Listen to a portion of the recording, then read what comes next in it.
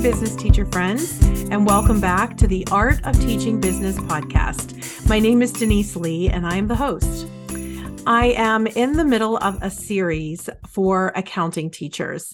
In episode 4, I explained the key 3 concepts that I feel are the most important for accounting 1 or an introductory accounting course. And I also explained how far I get in the concepts and the scheme of accounting class. This particular episode is everything instructional tools and instructional strategies. So I expressed in the earlier episode how I really do like the textbook, but that the students really don't like the textbook. And that's problematic because doesn't matter what I like, right? I'm not the audience. It's important that my students are liking the class as far as how the content is being delivered. So there are some things that I do to spice it up. And this is all just something that I have learned over the years to try to be as creative as I can as they're learning the content. So first, let me get this out there. Yes, we have days where I am teaching and they're learning from the textbook. Absolutely. I don't always do the work together, the on your own, the application, and the mastery. Truth be told, I do usually for chapters 1, 2, and 3. As far as concepts. And again, I'm not endorsing any particular textbook company. Therefore, I'm not naming any textbook companies in this podcast. But I think most of them, chapters 1, 2, and 3, are account classifications, T accounts, and journalizing. So I do textbook examples because why reinvent the wheel, right? Well, I reinvented the wheel in some cases because students like different things. They like content to be presented in different way. So I needed to spice it up. Students are also very digital. So we are a 1-1 school. Our students all have Chromebooks.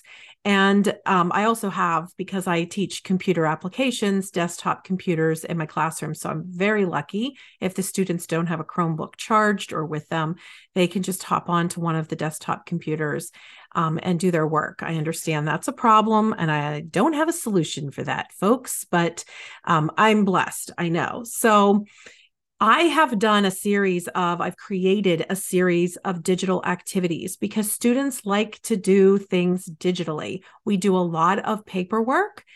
We do a lot of on paper by pencil, but I also created blank working papers, and I use finger quotes because they're digital blank working papers in a digital format that you can use textbook examples. You just plug and play, fill in general journal, multi-column journal. By the way, I am a general journal girl. I have nothing against multi-column journal. I'm just a general journal girl because I like the kids to see the big T account and kind of make that concept since we just got off of T accounts whenever journals are introduced. But these digital working papers has every journal in it, balance sheet, income statement, and so forth. That way I can use textbook examples, but we're not using paper. They're doing it digitally and turning it into our LMS digitally. So that said, I do the textbook examples, but I've created digital examples as well. Some of them are almost gamified. Now, what I mean by gamified is students are dragging and dropping components to circle the assets, underline the liabilities, and so forth in a digital component. And they like that. They like that it's different.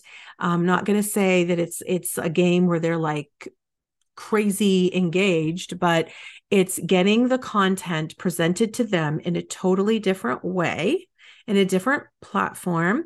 And it's a great way to formatively assess your students. And just a little grading hack here, because accounting was always my heavy class with grading. I do a lot of these digital activity grading over their shoulder. I will take around my red clipboard and I will just mark off that they have done it. A lot of things I don't grade for accuracy. I grade if they have it done. Yes, I give formative assessments where I'm grading for accuracy because I need to know if they understand it. People, I give you permission to not grade everything for accuracy. We don't have time for that. So I do a ton of over the shoulder grading. I will sometimes at the beginning of the class ask them to open this, this, and this in on their tabs. And when I circle around to them, then they are just popping on and I'm checking it off as I go. This is also an excellent opportunity for me to connect with my students, to talk to them one-on-one, kind of conference with them about the work. Do you feel like you're learning in this class? What did you learn from this activity? So just awesome. And sometimes I don't make it through the entire, 22 kids in one class. Now they're all given something to do. They're all doing a digital assessment or assignment as I'm going and circling around and grading. So it's not like they're sitting there idle waiting for me. And we may go into the next period the next day with this activity so that I have time to finish the grading. So I just wanted to digress there and tell you, I give you permission to not check everything for accuracy, but it is important that we pick something that is very comprehensive and bringing in a lot of concepts that they need. We need to check for accuracy so that we can see if they're understanding. So digital activities are one way I spice it up. And again, they're almost like gamified and they're interesting and they're attractive. And I have done a digital activity for just about every chapter in the book. I will attach in the show notes the lesson library. That is a free lesson library with all of my resources in it. If you're interested in just kind of reading per chapter what I have available in my store, I have that in a lesson library. Also, I use whiteboards a lot. I have a whole classroom set, 25 whiteboards, and I have painter's tape with 2 T accounts on each whiteboard, big T accounts. I also use those little makeup discs that I get at the Dollar Tree that can be washed in the washing machine. Actually, I've taken them into the faculty bathroom and washed them in the sink with hot soapy water as well. They're easy to wash, but those are the pads that they use to erase their prompts. So I use my whiteboards with the painter's tape and the cosmetic wipes all the time. This is just a way for me to kind of gamify it. I will say, bought $400 worth of supplies on account to Main Street Supplies, and then they will put up the 2 accounts and they'll put the 400 on the right side. Now, this is a way I don't go around saying you're right, you're wrong, you're right, you're wrong. But I, as a teacher, can definitely see who's getting it, who's not getting it. They're only showing me the answer because they're holding them up. And that's formative assessment. I'm not grading it, but I'm getting to know who gets it and who doesn't. And that is so important for us as educators so that we really, students are driving our instruction. We know not to move on to the next concept until we're all on the same page. So I use the whiteboards with the painter's tape all the time. I also use what's called color code accounting. This is not color accounting. There is a color accounting system out there. This is Denise Lee's own method. I call it color coding my accounting pages. So I have this in my store as well, and I will link this in the show notes, but it's a way that I came up with color coding for understanding. So once we learn the income statement, then I give them the color code prompts and they have to, on that completed income statement that they did from the textbook, color code it. So they are taking, like, example, all of the assets, they are circling in green. All of the liabilities, they're circling in, now, of course, this would be for a balance sheet. They're circling in yellow. For owner's equity, they're circling all those accounts on the balance sheet in purple. Then they have to use a different color, perhaps, to circle the 2 accounts or the 2 balances that equal. They're going to circle the heading. And then in the income statement, they're prompted to circle all the expenses. They're prompted in a different color. They're prompted to circle the revenue in a different color, and so on. What does this do? And the 8-column worksheet one is worth its weight in gold, because it really is effective for that very daunting document. What this does is it plays a brain trick where students have to really think and analyze. So they're using their critical thinking skills, their analytical thinking skills, and they're connecting concepts with content. It's just wonderful. So I use the color coding all the time as well. And the fourth thing that I do is a sketch note system. And I have a series of sketch notes that help students see the big picture of account classifications, the accounting equation, and debits and credits. I have a separate one that shows the key 3 financial statements, which is, of course, income statement, balance sheet, and our cash flow statement. And then I have a separate one that just helps the students, and I do this one in chapter 2 always, the difference between payables, receivables, customers, and vendors. Making the connection early in accounting of payables, receivables, customers, and vendors is important so that there's no confusion later on, because they really need to understand those concepts. So those sketch notes are wonderful, especially I am a big Michael Bublé fan, for anybody that doesn't know that. And anytime we play music in my room, it's Michael Bublé. Let me tell you something, nobody argues. I am the queen of the classroom. They know if there's going to be music on, it's Bublé. And they listen to the Bublé tunes. I put my teacher's key for these sketch notes on the Promethean board, and they color. After they're done coloring, I have all coloring tools down. They use colored pencils or markers, whatever they choose. And then I discuss and I navigate it with them so that they can connect. And I ask them to give me an uninterrupted 2 minutes of their brain time. I don't want them thinking about what's for lunch. I don't want them thinking about what they're going to be doing after school. I want them really looking at their colored sketch notes so we can connect content with the concepts on the sketch notes. And it's wonderful. It's also a trick I use all the time where I will say, give me 2 minutes. Do you know what you can explain in 120 seconds? A lot. And I will sometimes even let someone do the timer on their phone while I'm doing that. And what I'm telling them in that 120 seconds is so important.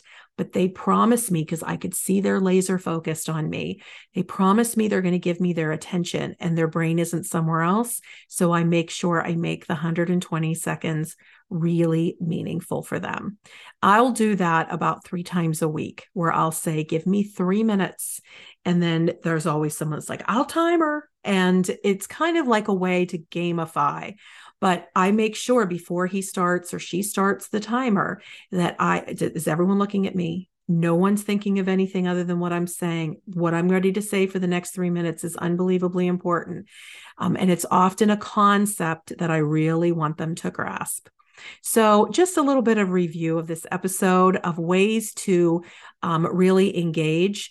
First, I use the whiteboards with the T accounts. I use them all the time, and they are wonderful. The kids love it. They have their own dry erase board and their own whiteboard.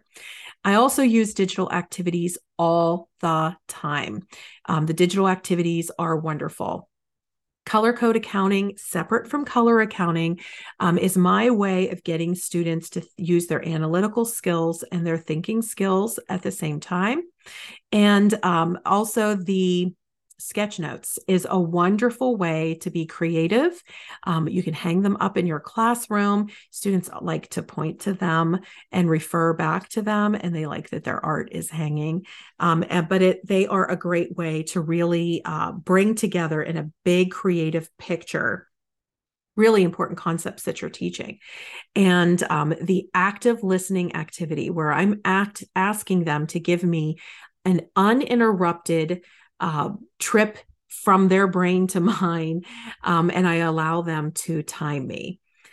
Probably the most engaging way that I teach accounting is my snip notes. And I never wanted this podcast to be salesy. I really wanted to be able to offer some content to teachers in a community that I appreciate so much. But I'm telling you, the snip notes are worth their weight in gold.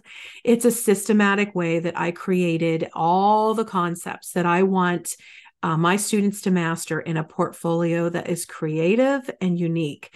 My own design, and students have never done notes like this before.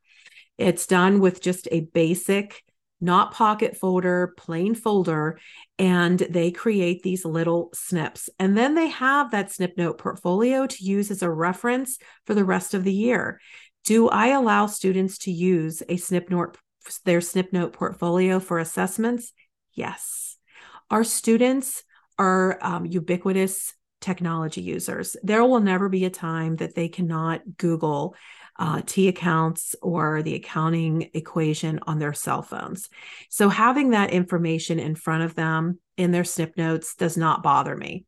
I like that they're using it. They created these notes to be a help to them as they're learning in their accounting journey. And the snip notes are the number one seller for the first couple years that I sold on TPT for a reason.